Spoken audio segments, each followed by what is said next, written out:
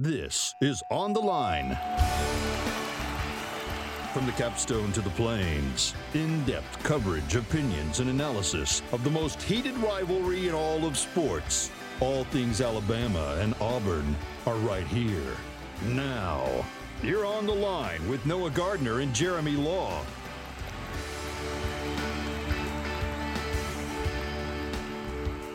You are on the line with Noah Gardner and Levi Fitzwater. We've got a huge announcement for you. New year, new On the Line. And that's right, we are going to a daily sports talk radio show. We are going on the air. Now, of course, you're joining us here on your Saturday morning on the radio on AU100, Kicks 96.3, and Fox Sports Central Alabama on 98.3 FM here on your Saturday mornings at 10 a.m. or via the podcast, online on Apple Podcasts, Google Podcasts, Spotify, Stitcher, and iHeartRadio. But now we're moving to on the radio every single day. New year, new On the Line. It'll be on ESPN 106.7 in Auburn and Opelika. And then going up the 280 corridor, it'll be on Fox Sports Central Alabama on 98.3 FM. Every day from 2 to 4 p.m., you'll be able to join the show, call in. That starts this Monday, January 4th. Once again, 2 to 4 p.m. every day, 5 days a week. But the encore show, the encore presentation, it's not going anywhere. Saturday, still, we're going to have On the Line 10 a.m. to 11 a.m. We're still going to have it. We're going to be playing a best of throughout the week. It'll be the best of what happened during the week on the Line, and you'll be able to catch that. And the name you heard earlier, Levi Fitzwater, joining me on the show from here out. And I'm pumped to have him on with me, a good friend of mine, and it's good to get it going. Levi, how you doing? Man, I'm doing great today. Again, just excited for this new year, new opportunity for both of us, and just ready to sit here and talk some sports. That's right, and let's get into it. We won't bore anybody with any announcements or any more of the logistical things. We'll get into it. Auburn football falls to Northwestern 35-19 in the VRBO Citrus Bowl, and a lot of people want to talk about it being potentially one of those games where Auburn didn't show up to play, and of course that narrative gets old a lot of times when you're talking about bowl season and SEC teams losing to what people perceive as lesser competition, but this definitely felt like a game where it didn't seem like Auburn wanted to be there. Yeah, a lot of the whole narrative, like you said, of just not showing up. We actually had a lot of players not show up physically that didn't play. Tank Bigsby, not there. Anthony Schwartz, not there. So, it's not just a mentality thing. The Auburn football team was missing a lot of its key players, and it showed. It could have been a bit of both, but it definitely showed on, at the bowl. So I was shocked at how well Auburn defended the run, because what Northwestern does so well is run the football. I did not expect their quarterback to throw for 291 passing yards. I felt like effort at times was good, effort at other times was poor.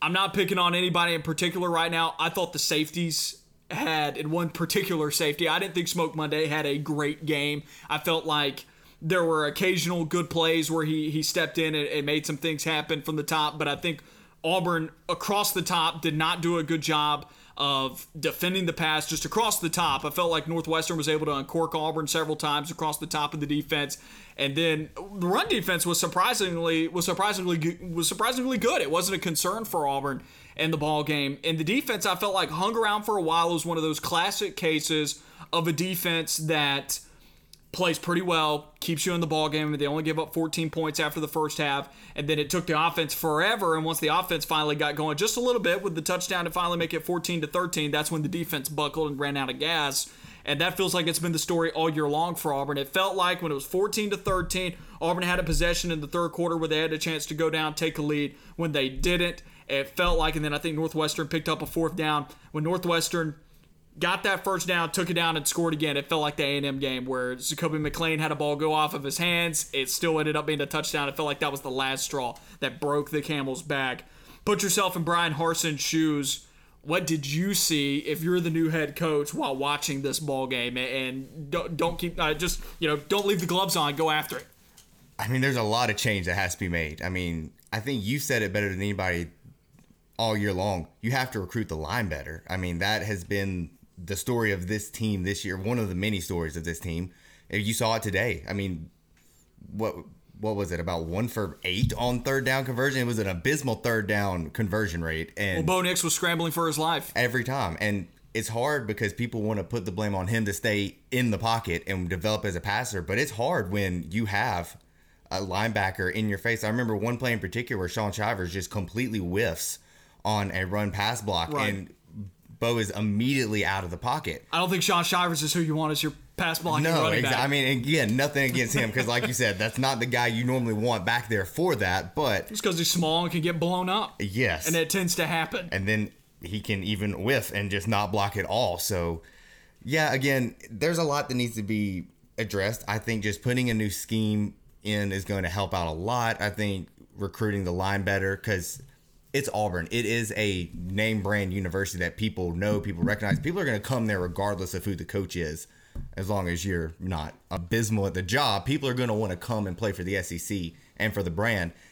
You just got to do a little bit better on the offensive end, put in a good scheme, get people to buy in, and honestly, it's time for just refresh, a little bit of a facelift. I mean, the program has been stagnant. The offense that was so effective early on in the Gus Malzahn era it's not producing anymore. So something has to be done, and I think it starts up front with the line and just a new scheme to just kind of reinvigorate this program. If I told you Auburn had 300 passing yards, you would have thought they would have won, right? Oh, yeah, for sure. I mean, you tell me they have 300 pass yards any game, I'm excited. If they have more than about 200, I think I'm surprised and excited.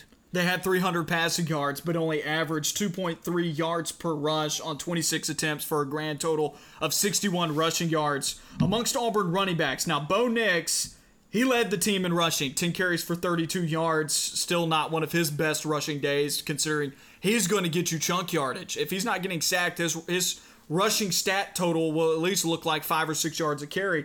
Well, among the running backs, DJ Williams was the most effective with 6 carries for 16 yards on a grand total of 2.7 yards per carry. And the primary rusher today was Shaun Shivers, 9 carries, 15 yards for 1.7 yards per carry. And going to what you were talking about, if you were Bryan Harsin and what you noticed, and it's the offensive line, something has to be done because Northwestern took it to Auburn. A school known more for its academics, and I'm not knocking that football program because, look, Northwestern's football program has evolved, has grown leaps and bounds under Pat Fitzgerald to the point now where you expect them to be a top half team in the Big Ten every single year. So it's kind of a cliche when people talk about, oh, well, it's just Northwestern. Well, Northwestern's a tough out for a lot of teams. And we saw how well they played against Ohio State in the Big Ten championship game.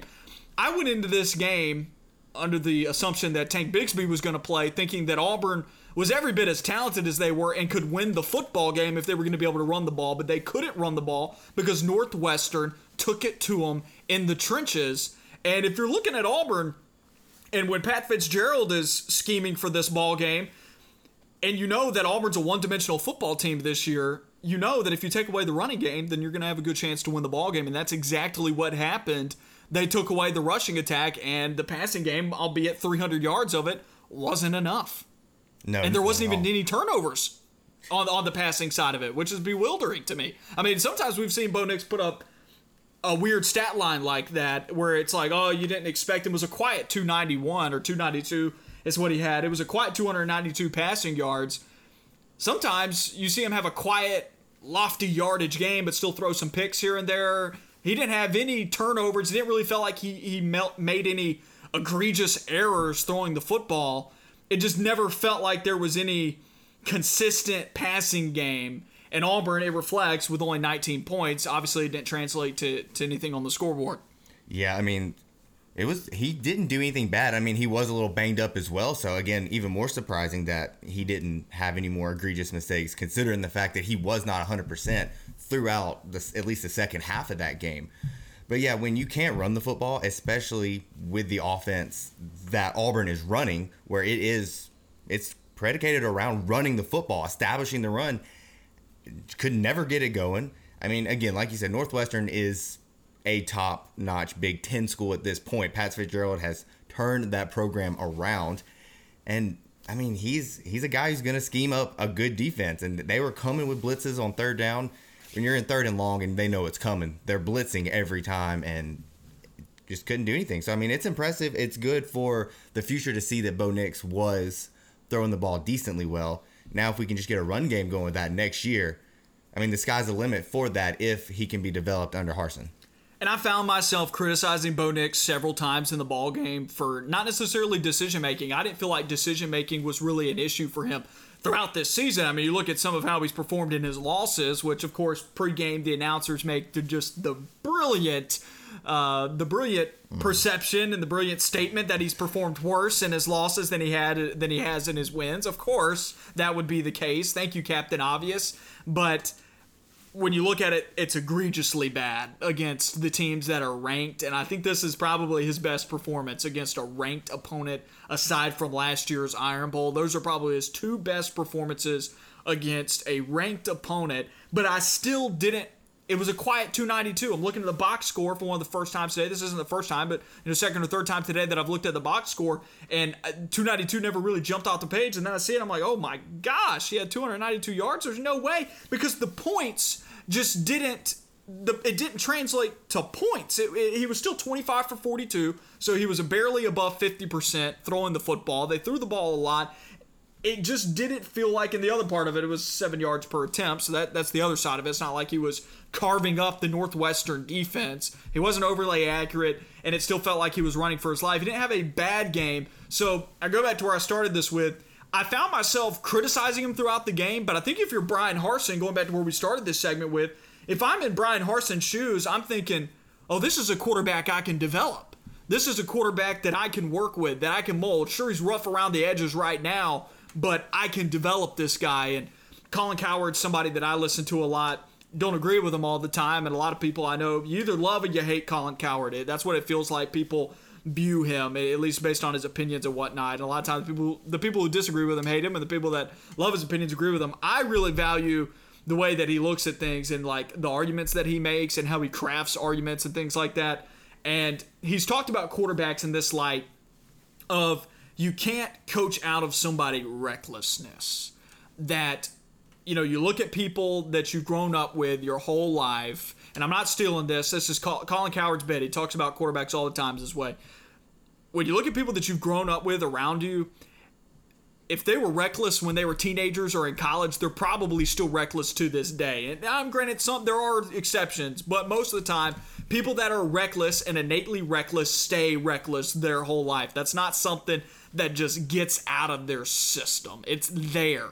Quarterbacks are the same way, and you can see it at all levels of football. If they're reckless in college, Sam Darnold's a great example. Reckless in college, threw a ton of interceptions at the collegiate level. He's reckless in the NFL right now. He doesn't throw as many interceptions as he was when he was in college, which is a little bit of a step forward, but he's reckless in other ways. Takes off and scrambles, takes too many hits probably for a quarterback of his stature. So when I look at Bo Nix, what scares me, he's reckless. I think there's been many times where we've seen him try and do just a little bit too much with the football, throws into coverage. He throws off of his back foot for no reason. Even when the pocket's not collapsing, he throws off his back foot. Mechanics-wise, I'm curious if he can coach it out of him. If he can, Bo Nix has all the tools to be, and I will say this, and this, some people may look at me crazy and think this is hyperbole, his running ability is Johnny Manziel-esque. This year he's shown that. The ability to escape the pocket. I mean, the Texas A&M run comes to mind when he scored. That's a Johnny Manziel-like play. He's got Houdini skills in the pocket.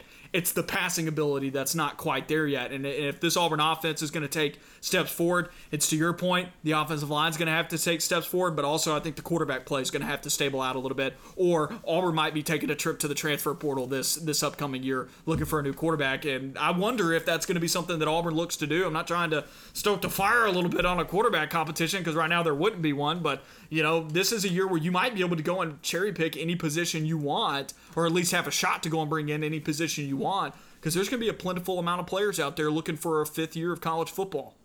Yeah, I mean, with the extra eligibility and whatnot, I mean, you have all these quarterbacks who will probably look for a fifth year. And I mean, it doesn't hurt to bring in some competition, even if you're not trying, like you said, you're not trying to kick Bo Nix out, but bring in a little competition, put a little fire under him, let him get going. He's been relatively comfortable the entire time he's there. Yes, Joey Gatewood was there and it pushed him in that beginning of the career, but once he got that job, there really wasn't any looking back, at least in terms of what the Auburn coaching staff showed us.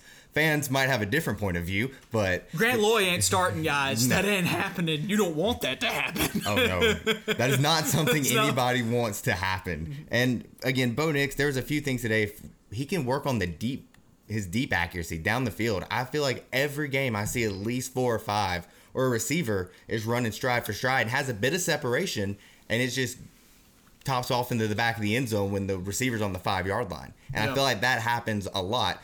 Granted, that is a more difficult throw to make. I mean, there are professional quarterbacks who struggle with that throw. So, I mean, it's going to be interesting. Maybe look for Bryan Harsin to look for a guy who's a little bit underrated in the Mountain West that's looking to transfer. You know, if he doesn't find a big fish somewhere else, a guy that he's super familiar with that maybe the SEC guys and the Big Ten guys and all these other big conferences might be, you know, just overlooking a little bit. He might bring in someone out there and just kind of say, hey, I've seen this kid ball. I think he can play in the SEC, and maybe kind of, you know, pull the rug out from under him and surprise some people a little bit with that. Hear me out. Hometown hero, Jake Bentley. I'm joking. I don't want that because I don't think he's that good. But I think that would be interesting to see if he possibly transferred on for some depth or something like that. I mean, it's possible. He really didn't get to play at Utah this year. Maybe Utah had a lot of games canceled this year, multiple games, and the Pac-12 was already playing like a 6-game schedule, so he really didn't get to play in that many ball games. And I doubt his NFL prospects are that high. And he was a guy who looked to have a lot of talent at South Carolina. Dealt with some injuries, and now, you know, maybe coming back to push Bo Nix, maybe not a bad idea. But one thing, and look, Bo Nix, I feel like right now, if I had to put my money on it, will be a starter next year at Auburn. At quarterback, I think the pro-style tendencies, the West Coast tendencies in the Boise State passing attack will come this way.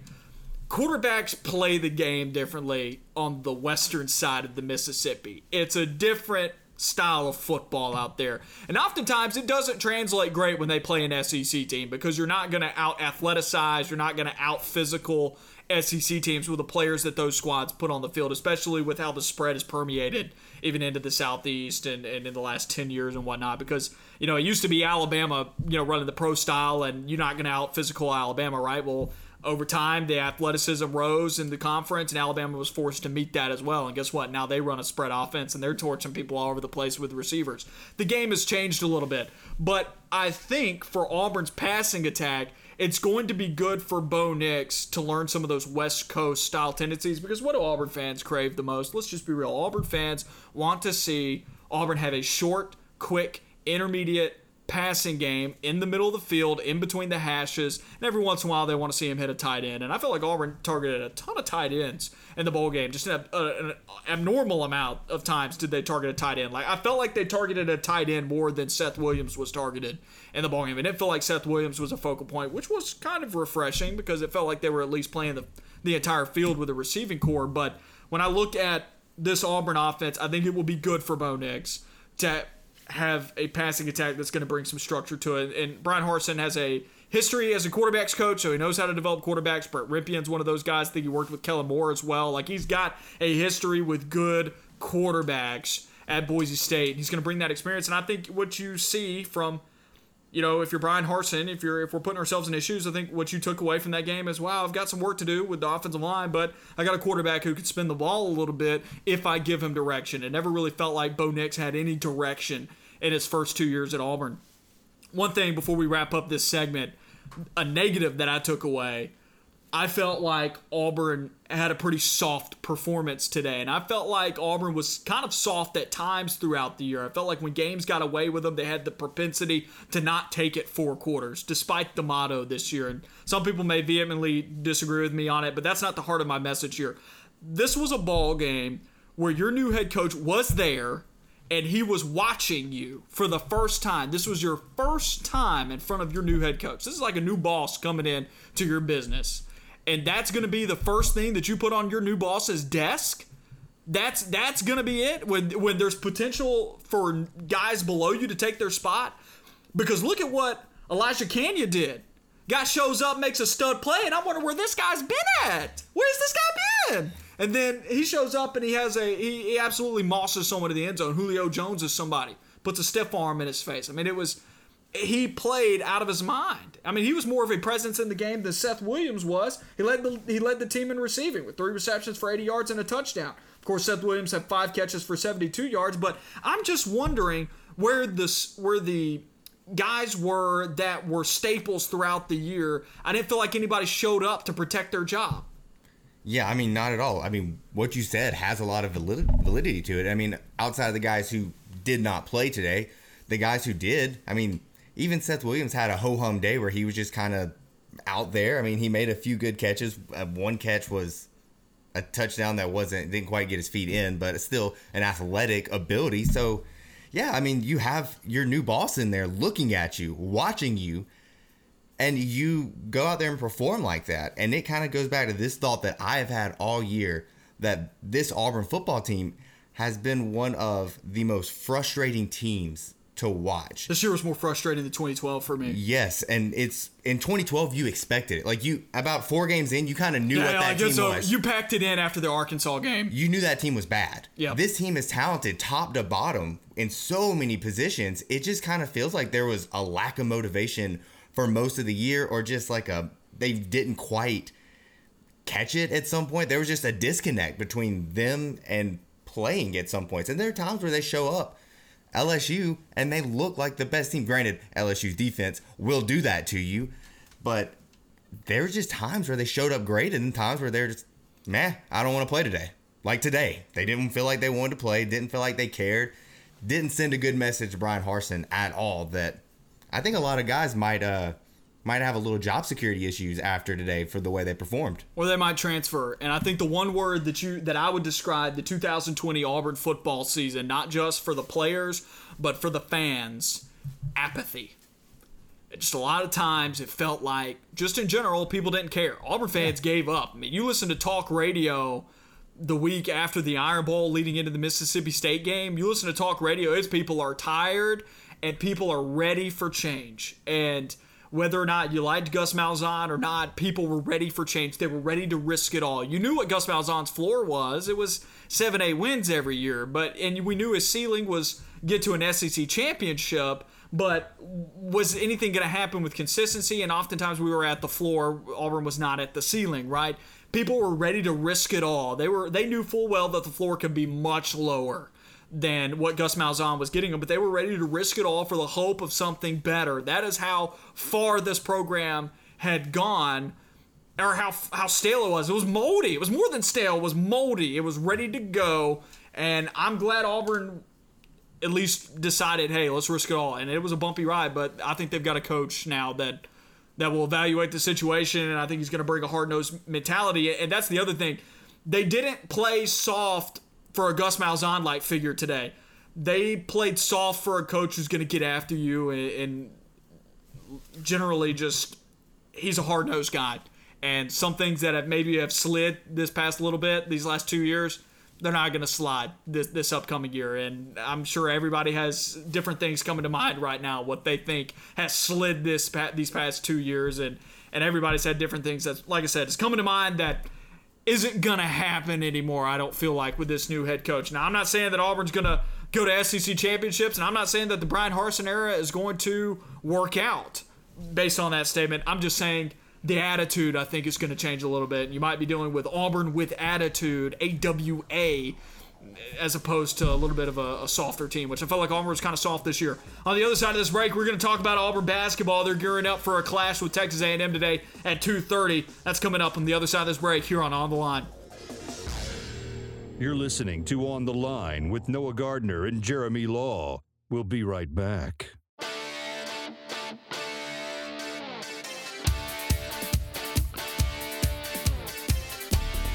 This is On the Line.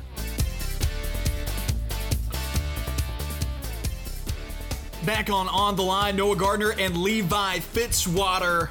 Gardner and Fitz, do you like that? We might need to come up with some new nickname for this tag team duo.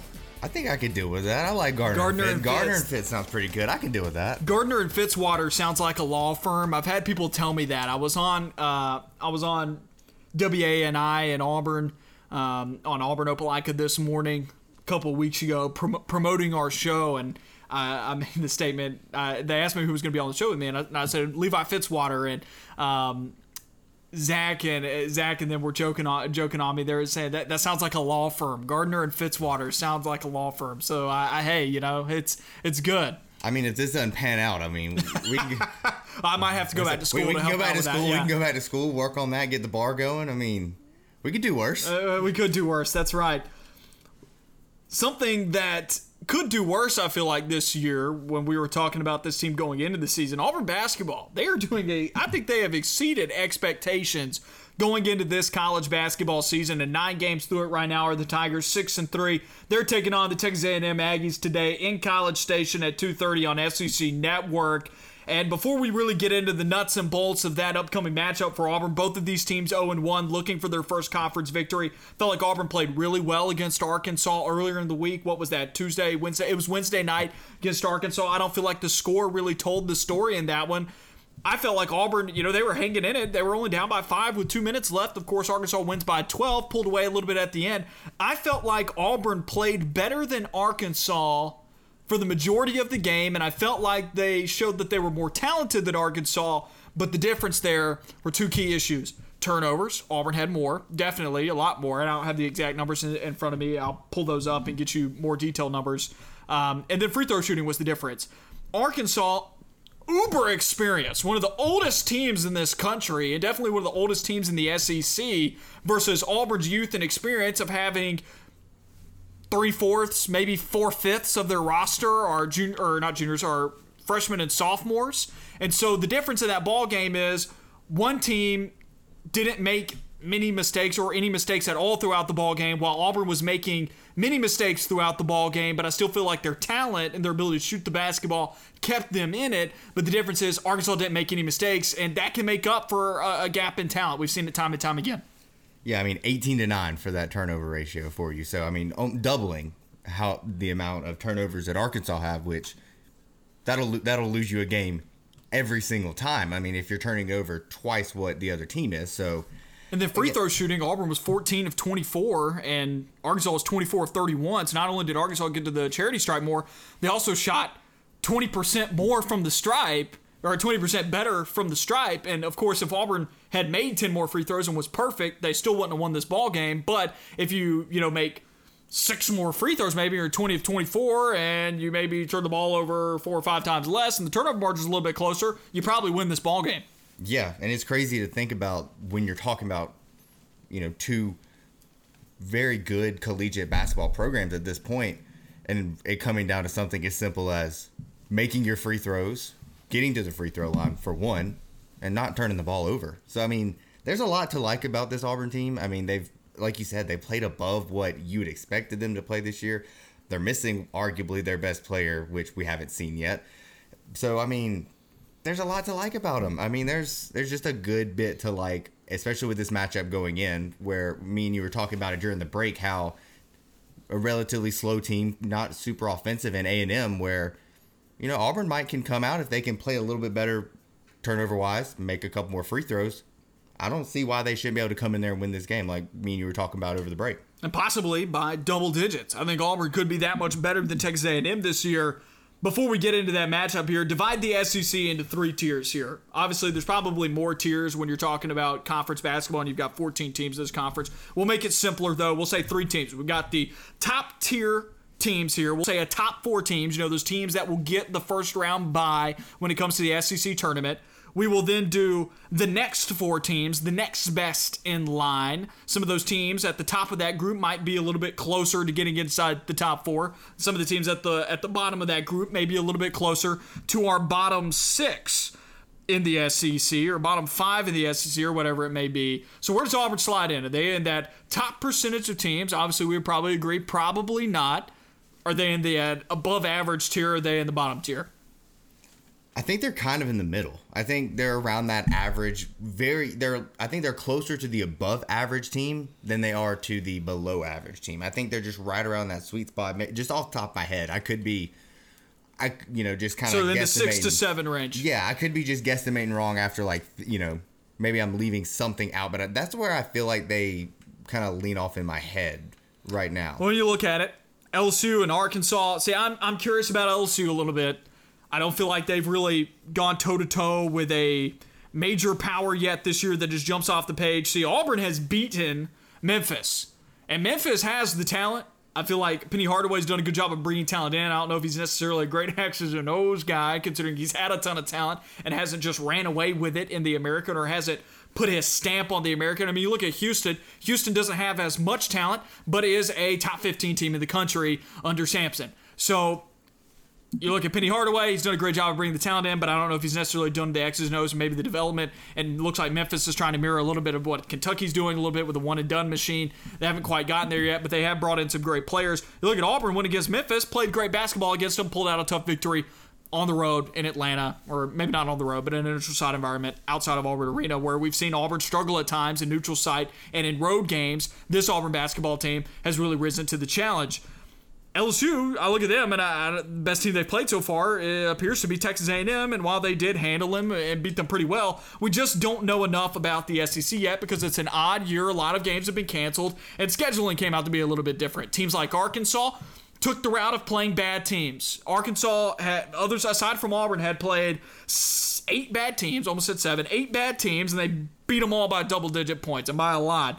Auburn took the route of playing a difficult non-conference schedule, and they came out of it with a good record and a 5-game winning streak going into the SEC schedule, and they looked prepared. This young team looked prepared for Arkansas, and they took some punches early on in that basketball game, got into it, and hung around with the Razorbacks all game long. I'd say Arkansas's in my top tier. Tennessee's for sure in my top tier. They're the best team in this conference by far. After that, it's hard to figure it out. We saw Missouri get thumped by Tennessee 73-53. I was trying to pull that score up. I remember it was definitely by a handy margin, but I want to get the exact score there. So 73-53, Tennessee beat Missouri, and then Arkansas looks to be one of the top teams in this league. So I would say those two teams for sure. Florida's somebody we don't know a whole lot about yet. They've only played 5 games this year, and they really haven't played any stringent competition. The one great team that they played was against Florida State. They lost by 12, but on the flip side, we've seen Florida State lose to UCF this year, a team that Auburn lost to earlier on and only lost to by 2 or 3 points, a possession or so. So it's hard to evaluate the rest of this conference. Alabama, when they've won, they've looked good. They beat Ole Miss by 18 in their opener. When they've lost, they've looked atrocious. So it's hard to evaluate the SEC right now. Missouri, like I was saying about them having lost by 20 to Tennessee, but they also beat ranked Oregon 83-75, and they beat Illinois, a top 10 team, by 3. So this conference, very difficult to evaluate right now. I would probably say my top 4, Tennessee, Arkansas, Missouri, and Florida or Alabama are in that top 4 for me right now. Auburn, I would say, is in that above average category. In the middle, I would say they're in this. I would say they're somewhere around 6th right now, 5th or 6th in this league. I'd say they're 6th or 7th with the potential to creep up into that 5th place spot and really push some of those teams in that top 4. And I say that because when I evaluate this Auburn basketball team, I see how young they are. And a lot of guys come into college basketball already with some type of offensive game. When I look at these guys in college, and I take offense out of it first. If what jumps off the page to me for a young guy is their defense first and how well this young team is communicating, the sky is the limit for this squad when you look at them down the line when they develop, because the offense is going to improve, but the defense is going to improve as well. And when you start out good defensively, you've got the potential to be great defensively before you leave college, because your chemistry is going to grow. You're going to be more familiar with your teammates. Communication is going to improve. And right now, and maybe the way that coronavirus has affected arenas where there's not as many fans at sites anymore, that's definitely helped communication. But I've been super impressed with this Auburn defense, albeit they did give up 97 the other night. But I've been super impressed with this Auburn basketball defense for how young they are. The offense is there. I think the offense is there on this team, and when they get Sharif Cooper in, because I think it's looking more promising over time. Once Sharif Cooper joins them, and then some of the 5 stars next year that come in, I really believe this team has the potential to be a top 15 team in college basketball next year. And if you're a top 15 team in college basketball, you got a shot to win it all. Yeah, because you're going to get a really good seed where you have an easier path. And also going off of the tiers, which I know it kind of sounds hard to say, don't sleep on Kentucky. They've not been a good team. They've been a really bad team, but you know the coach, you know the talent that is there. And a lot of those games they've played have been against good competition. They've lost a couple close ones. I mean, yeah, they lost to Richmond, but Richmond's traditionally a better mid-major basketball school. Brutal schedule. Oh, yeah. I mean, Kansas. You get, what, Georgia Tech, if I'm not North mistaken. North Carolina, Louisville, Notre Dame, Georgia Tech, Kansas, Richmond, and Morehead State. Morehead State's the lone win. Yeah, I was going to say, all of those outside of one are incredibly tough games. And Richmond's no slouch. No. Auburn was familiar with Richmond last year, and we knew them to be a pretty good team last season. Yeah, they're a traditional mid-major tournament team that comes in and is always a threat to win a game, or typically around that 5-12 dreaded matchup in the tournament that seems to happen all the time. So I wouldn't sleep quite on Kentucky. Right now, they're not, they're in the lower tier.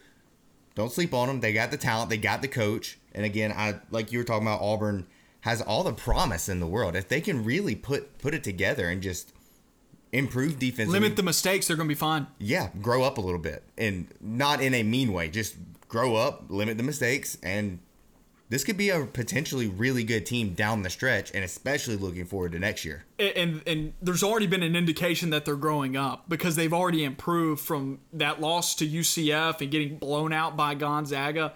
The team has improved since those first 3 games to where they are right now. They could have folded it up after UCF. And I know that kind of seems weird to say considering that was only game 3, but it's game 3 of a odd year because of the nature of collegiate athletics with the coronavirus around us, but also they could have packed it up because they knew they weren't going to the NCAA tournament this year. And I've been impressed with this team's mental fortitude with how they've handled the current situation and where the program's at to go to work every day with a lunch pail mentality and to get better. And they have gotten better. And so to your point, saying they'll grow up, they will grow up and they'll get a lot better. And they probably will be a dangerous team. The big thing for Auburn is they don't need to take this year for granted. I'm not going to sweat, and Auburn fans shouldn't sweat the losses. They're going to happen, and I don't want to see the team take the losses hard. I want to see the team take the losses for what they are, a learning opportunity. I want them to see them as, all right, look, we lost today. Let's don't get upset about it. Let's don't let it affect us for the next game, because sometimes you see losses beat a team twice. Sometimes losses can get a team out of momentum. Whatever, you lost, whatever. The loss doesn't mean anything this year. It doesn't affect the win-loss column means nothing for you this year. You're not even allowed to play in the SEC tournament. It means absolutely nothing. What matters is what you do with the losses. Are you improving on the individual facets of your game? And when you do lose and when things aren't looking, go back, watch the film, evaluate the game, and use this year to improve. Because this year is a scrimmage season for Auburn. And they can take it to the next level next year. And with some of these 5-stars coming in, watch out. Yeah, absolutely watch out. Jabari Smith, I mean, you look at it, it's going to be a dangerous group next year. Yeah, I mean, use it as a practice year. Like you said, just an extended scrimmage. And, I mean, you look at their losses, you get thumped by Gonzaga. Iowa got thumped. Exactly. Iowa's one of the clear top best teams in this country, and they got rocked by Gonzaga. Okay, you can scrap that one. UCF goes down, not only beats Florida State too, a really good team. They beat Florida State by more than they beat Auburn. Yeah, so I mean, you have losses where you can just look at it and go, you know what? That's not that bad. I mean, they could have easily just stopped because you have a lot of Auburn fans who were making the comment, I see now why we put the postseason ban this year after the first game, after the Gonzaga game. It doesn't really look like that to me at this point. I might have thought that towards the beginning, kind of like how LSU did that with football this year, where they, were 3-4 when they decided, yeah, we're not going to play in a bowl game this year. And it kind of felt that way for Auburn, but not at this current moment. This team wants to win. They want to play. They might not go to the postseason this year because of the ban, but they clearly have not given up, which is super promising, and it shows the kind of kids and athletes that are coming in. You're not just getting guys with that quitter mentality. You're getting guys who want to play, who want to win, which is going to be so good next year and throughout this season, especially next year when you said you have all these 5-star recruits coming in. Auburn, Texas A&M today, 6-3 Tigers against 5-2 Aggies at 2:30 on the SEC Network. A bit of a clash of styles. Of course, me and you were talking about this during the break of a lot of times people view Auburn's team as up-tempo. And if you go to Ken Palm's rankings on kenpalm.com and you go and look at the tempo, Auburn's in the 200s in the country as far as tempo. So Auburn's kind of a slower, middle-of-the-pack team as far as possessions are concerned throughout a game. So Auburn's not just turning the tempo up or anything, all right? Texas A&M is one of the slowest teams out there. They're in the 300s in terms of rankings and possessions. They're keeping the possessions in that 60 range per 100. A&M, a defensive team here. It helps their points against when they play that slow. They're giving up 63 points per game. But offensively, it's also hurting them, 69.1 points per game. So there's the sweet spot for Auburn. I feel like if Auburn hits 70, I think they win this game. Or maybe 72, 73, they win this game. Because Auburn's defense, I feel like it's given up 72 a game because maybe they've played some good offensive teams like Arkansas. That skews the number a little bit. And then the Gonzaga game skews it a little bit. Outside of that, I felt like Auburn's defense has been great this year when they've played teams as good as them or maybe even a little bit worse. And A&M, I think, offensively and the way that they slowed the game down, I think it fits into Auburn's skill set and it slows the game down for them a little bit. It helps keep this thing defensively for Auburn under wraps. Yeah, I mean, like you said, they could potentially run away with this game if they play the way that you kind of look at it on paper in a sense. It's probably going to be a slower game. It's probably not going to be what you expect from Auburn. Like you said, it kind of skews a little bit when a lot of people think of Auburn as this track star team when really they're just prone. They're balanced. They're balanced. They're prone to go on runs and look flashy. And one of their biggest stretch of runs where they had this up tempo was a few years ago when they go to the Final Four and the entire country's eyes are on them. So the impression they have is, oh, this is a really fast up-tempo team when really it's just a kind of smoke and mirror with that. It's a more balanced attack, and I agree with you. I think if they can hit around 70, 72, they should come out and win this game. And we'll see how that happens later on today, but I think they can go in there and win this game if they just crank up the defense, play a good half-court game with offense. I think they should be fine. A&M shot the ball 38% from the floor against LSU in that ball game, and A&M's first real, SEC-like competition obviously was their first SEC game against LSU, but they didn't really play a whole lot of that in non-con play. They really did not expose themselves like Auburn did. Auburn's prepared for a game like this because they've seen teams like Texas A&M already like this. UCF plays basketball a lot like A&M plays basketball. They slow the game down, they bog it down, and guess what? That was the ugliest game this year I felt like that Auburn played. And Auburn's going to have to perform better than shooting, only putting up 55 points in that ball game. Auburn's going to have to score the ball here. But when you look at the percentages and how these teams shoot it, they're very comparable field goal percentage. Both teams are shooting 45% from the floor. Auburn's got the edge in the rebound margin. Auburn's getting 39 boards a game. I've been really impressed with Auburn's rebounding. You know why Auburn's rebounding is better? Because they finally have a 6'6" guard. I mean, Auburn's had consistently some of the shortest guards in the SEC, and now they finally got a guy like Justin Powell who could go up and get rebounds. Assists per game, Auburn's got the edge there. Some of these numbers skewed a little bit because of possessions, because A&M's slowing the game down a little bit. But Auburn's defense, every bit as good, I think, as A&M's defense. And it comes down to it. You talked about runs. Auburn's a team that can go on a run on you. A&M, by virtue of how they play, they don't go on runs. They just are steady Eddie and go throughout the ball game and just slow the game down, are methodical, work through their possessions, and they try and grind you out on defense. It's the complete other side of the game for Auburn. Auburn's going to take their opportunities when they come, and when they start forcing some turnovers, if they can force A&M into some turnovers, they'll get on a run. They'll score 7-10 points in a hurry, maybe knock down some threes in the mix, and then by that point, 10 points is a huge lead in this game. When you talk about how A&M plays basketball, that's a sixth of the points they score in a ball game. That's hard for them to overcome, 10-point runs. And so for me, if Auburn can't get on a run, that's not going to look good. It's going to be a close game to the very end. If Auburn can get on one run of maybe double-digit points, so if Auburn can hit like a 10-0 run in the ball game and maybe get up by double digits, I feel like Auburn can cruise it. Maybe not cruise, but cruise was definitely not the right word there because nothing about Auburn athletics ever cruises in anything. But Auburn can feel very good about where they're at in that point if they can go on a double-digit run. Yeah, I mean, like you said, if they can just get that run and really push the tempo from that. It's like my high school basketball coach used to say, when I was a freshman, we had a team that we played, he called it chess. We played snail's pace. We had 6 guys in rotation for a basketball game. We wanted to make every possession as slow as possible. When someone goes on a run or you get down by even like 7 or 8 points when you're playing a slow, more defensive style, That's a lot. It's a backbreaker. It's hard over it. It's like when you're watching the old Georgia Techs or Army or Air Force in a football game and they go down by 2 touchdowns. You're like, that's a lot when you're running a primarily triple option attack all run. So again, these two teams on paper are pretty even. Vegas seems to think so with a 2-point underdog to Auburn, 1-point underdog. It'll probably float around close to that 1.5 mark, I think, around the tip-off. So it should be a good game. Obviously, I think that, I agree with you, and I think that Auburn can really pull away with this game.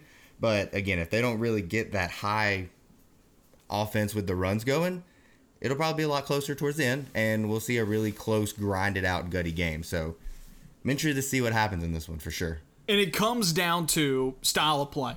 Is Auburn going to get to do what they want to do? And that's what we said. It's a clash of styles here. Is Auburn going to get to do what they want to do? Because Auburn wants to score it. How Auburn gets to those points, it varies from game to game, right? I'm not going to sit out here and say that Auburn generates the most possessions in the country because that's simply not true. Auburn is, just look at the stats. Auburn's in the 200s when it comes to being ranked as far as possessions per game. Auburn is not up there compared to the other teams in the country that absolutely run up and down the floor. A&M for sure is one of the slowest teams in the country.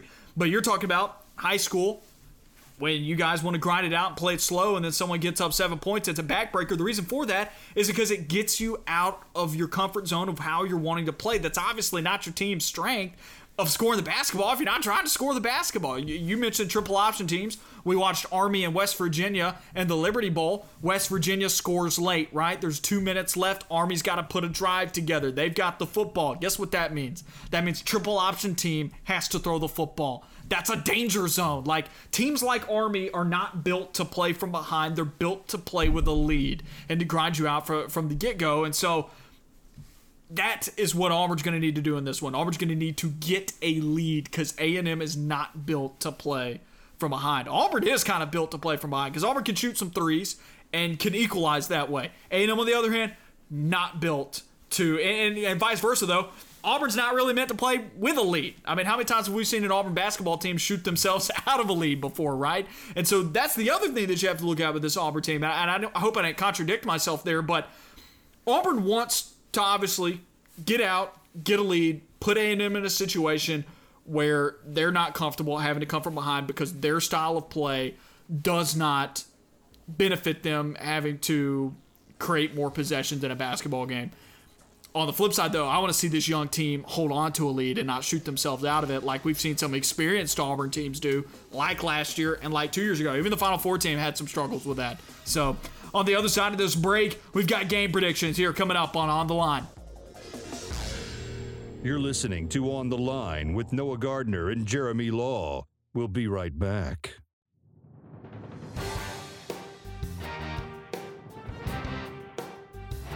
You're on the line.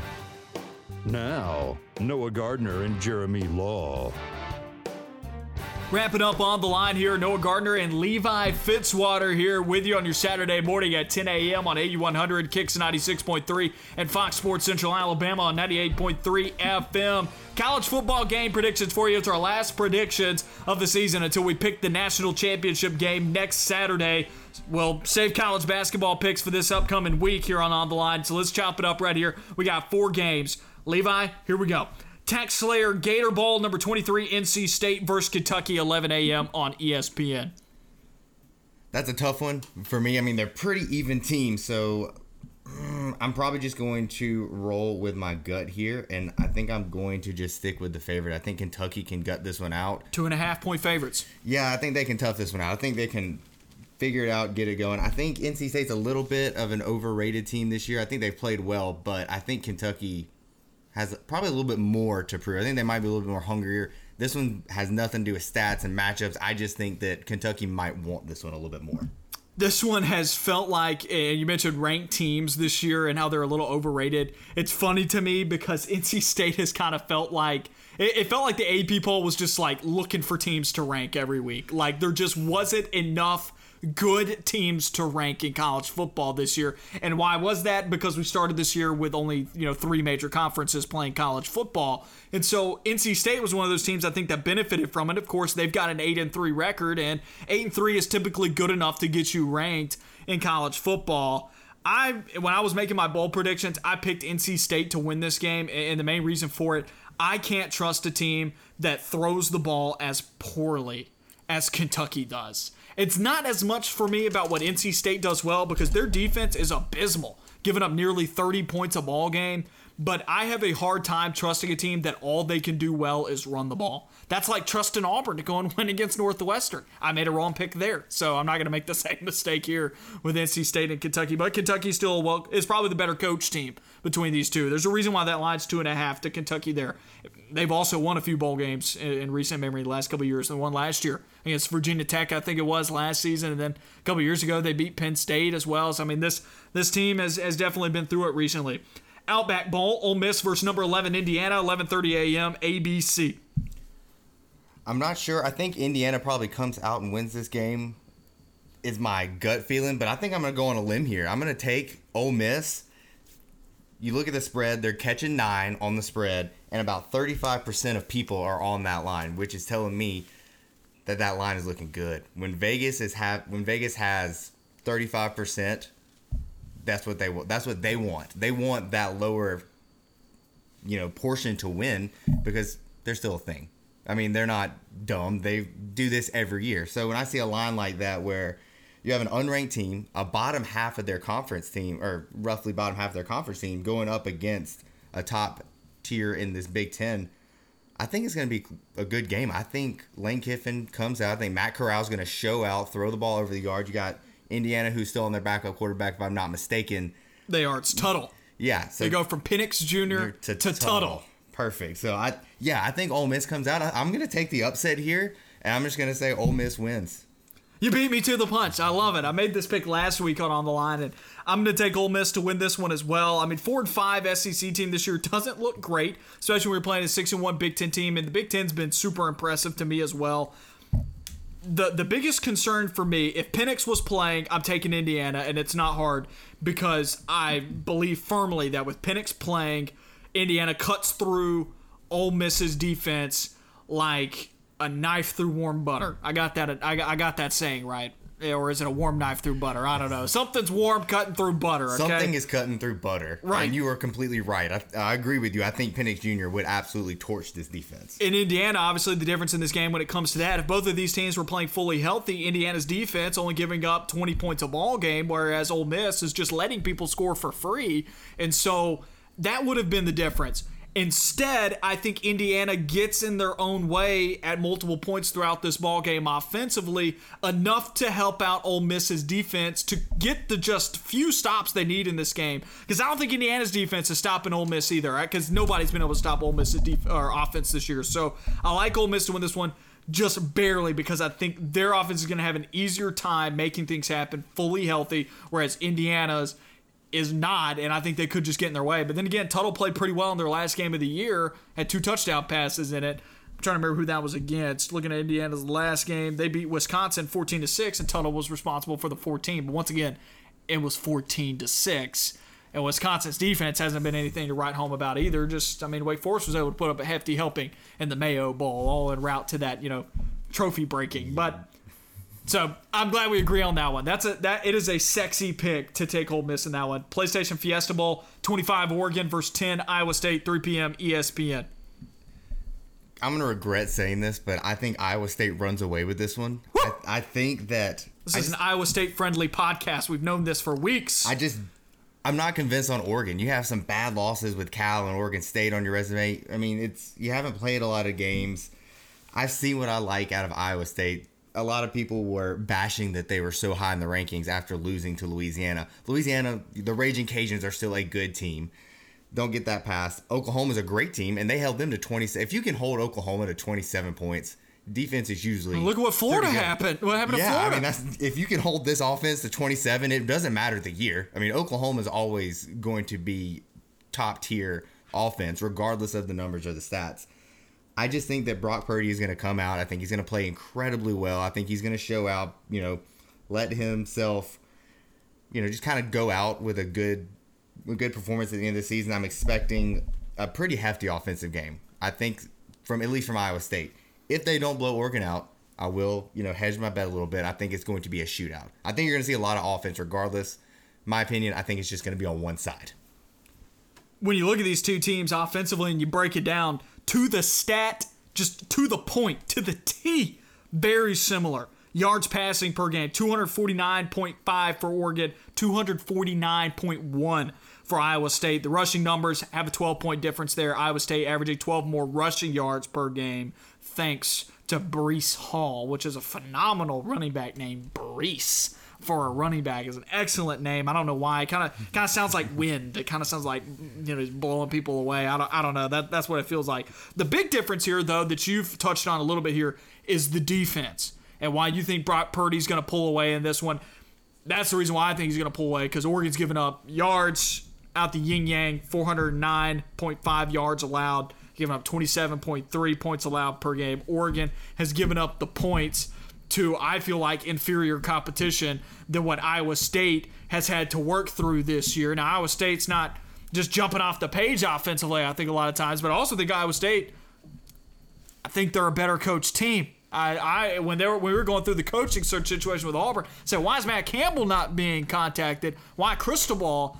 Matt Campbell reminds me a lot of Luke Fickell, whereas Cristobal, sometimes I feel like his floor is a little bit lower than what you'd like it to be as a coach. I think he has the potential to get out-coached. He's just a great recruiter. Campbell, maybe not a great recruiter, great developer, and he's great in the span of a game and getting the most out of his guys in X's and O's, and that's what makes the difference in these bowl games, because it's one time that you're playing. The talent, a lot of times, are comparable. Now it's about who can separate with the X's and O's and making things happen. Iowa State, this is like their Super Bowl. This is the Fiesta Bowl. Iowa State doesn't make Fiesta Bowls. This is big for them, and so I'm excited for it. Iowa State 5-point favorites. I think they probably covered that too. I don't know if it's a blowout like you said, but I do think it's probably a touchdown or maybe 10-point ball game. Our last one here, Capital One Orange Bowl, 7 p.m. ESPN. Maybe not my favorite matchup of bowl season, but the Orange Bowl is consistently my favorite bowl game every year. I love the way it looks out in Miami. The field, the Orange Bowl and the Rose Bowl consistently have the prettiest, the most beautiful and majestic field designs every year. The grass doesn't get greener than what is played in Hard Rock and then in the Rose Bowl. Very sad that it was played in Jerry's World for the Rose Bowl this year, because it just didn't look the same. The grass doesn't get much greener unless you play at Northwestern's football stadium, which is also, that's the kind of field that I would just want to run barefoot through. That is just a beautiful field. Luscious green grass. But this one, Capital One Orange Bowl, 5 Texas A&M against 13 North Carolina. And there's been some opt-outs in this game that have thrown my pick into question, but I'll still stick with it. You go ahead. Yeah, I mean, you also have to think about the trophy. You forgot to mention the trophy. You have the oranges. Big bowl. You have the big bowl of oranges. My favorite fruit. What's not to love about that? So, I mean, this one's iffy. I think I wish we had a lemon bowl. A lemon with just nothing but lemons. I'm talking about Gatorade flavors here. I was about to say that orange is my favorite Gatorade flavor, and then I remember I really like lemon lime. Lemon lime is also my favorite. And then orange. So, like, can we get a lemon bowl and a and then an orange bowl? I mean, I'd be all for it. And why doesn't Gatorade have a bowl? You'd think they would sponsor a bowl game. You'd think it would be the Gatorade Orange Bowl. They literally sponsor. They're at every game. They're on every sideline of every game. You think they would have a good bowl though? I don't know. That makes sense. If they're at literally every single ball game. I mean, Powerade's out there too. Also, but why do you need a bowl at that point? That's fair. And also, were you as fooled as I was by the Duke's Mayo container that they had? It was like, it looked like a Gatorade cooler on the sideline, and I thought it was filled with mayonnaise. And it was filled with water. I figured that was not filled with mayonnaise. I wanted to see a mayonnaise bath. That would be the most disgusting thing that I would have ever seen. But anyway, I'm going to go ahead and just say that I think North Carolina pulls this upset in this game. I've been unimpressed with A&M a lot this year. I think they're a really good football team. I think they're a great football team. But I think North Carolina's going to be hungry. I think they come out and win this game. I mean, A&M's giving me nothing to be surprised, like, outside of beating Florida. They're not capable of beating anybody handily. Yeah, right? And I think when you keep a team like North Carolina in it with that coach and that talent that they have on that team, I think as long as they're hanging around, which you said, they're not really equipped to beat people handily like that. And their best wins, Florida, who we just saw get absolutely smashed by Oklahoma, get 50-something points hung on them in the SC Championship. Again, Alabama's offense is elite and historic at this point. But again, I don't see any great wins for A&M that really jump off the page. They have good, decent wins. I mean, they're 8-1. That's a good football team. I just think that North Carolina is going to come out just ready to make a statement. I think I picked North Carolina last week, and then all these opt-outs happened, so I'm opting out of picking North Carolina this week, and I am switching over to A&M. I know going into this segment I said I was going to keep it, but I've flipped over these last minute or so thinking about it, just because A&M in the trenches, they're going to outman North Carolina here. And North Carolina's playing without their best defender and Surratt. They're playing without one of their best receivers. They're playing without their rushers. I mean, they're playing without their best skill position players, and it is going to fall on Sam Howell's shoulders. And while Sam Howell was an absolute star his freshman year, I felt underwhelmed at times with his sophomore season. A little bit of a sophomore slump. I think the sky is still. I think the sky is the ceiling for this guy moving forward into his junior and senior years in North Carolina. But going into this bowl game, I think A&M is better than North Carolina at all the positions it matters, meaning the offense and the defensive line, and that is going to make up the difference as far as what we thought or what we perceived were at the skill positions, where now I think A&M maybe even has a slight edge. Kellen Mond's not making any mistakes. He may not jump off the page because he'll throw for 192 in a ball game and 2 touchdowns, have no picks, be super efficient, not really incomplete a lot of passes, and A&M will only win like 28 to 17, and it won't feel like they blew the team out, but they controlled the game from start to finish. Auburn was in that ball game against A&M, but A&M controlled that game from start to finish. And how did they do it? They did it with their offensive line and their running game. A&M is going to control this game from start to finish. It may not be a blowout. If anybody's going to do the blowing out, it'll be North Carolina. North Carolina's the only team in this game that is capable of blowing somebody out, but I think I'm leaning more towards A&M controlling the game from start to finish than North Carolina breaking away. If North Carolina starters were playing, blowout. But I think this A&M team comes into it wanting to make a statement too, because they were left out of the playoff. And we'll show everybody, hey, maybe we deserved it more than what Notre Dame deserved. But Notre Dame put up a decent fight against Alabama.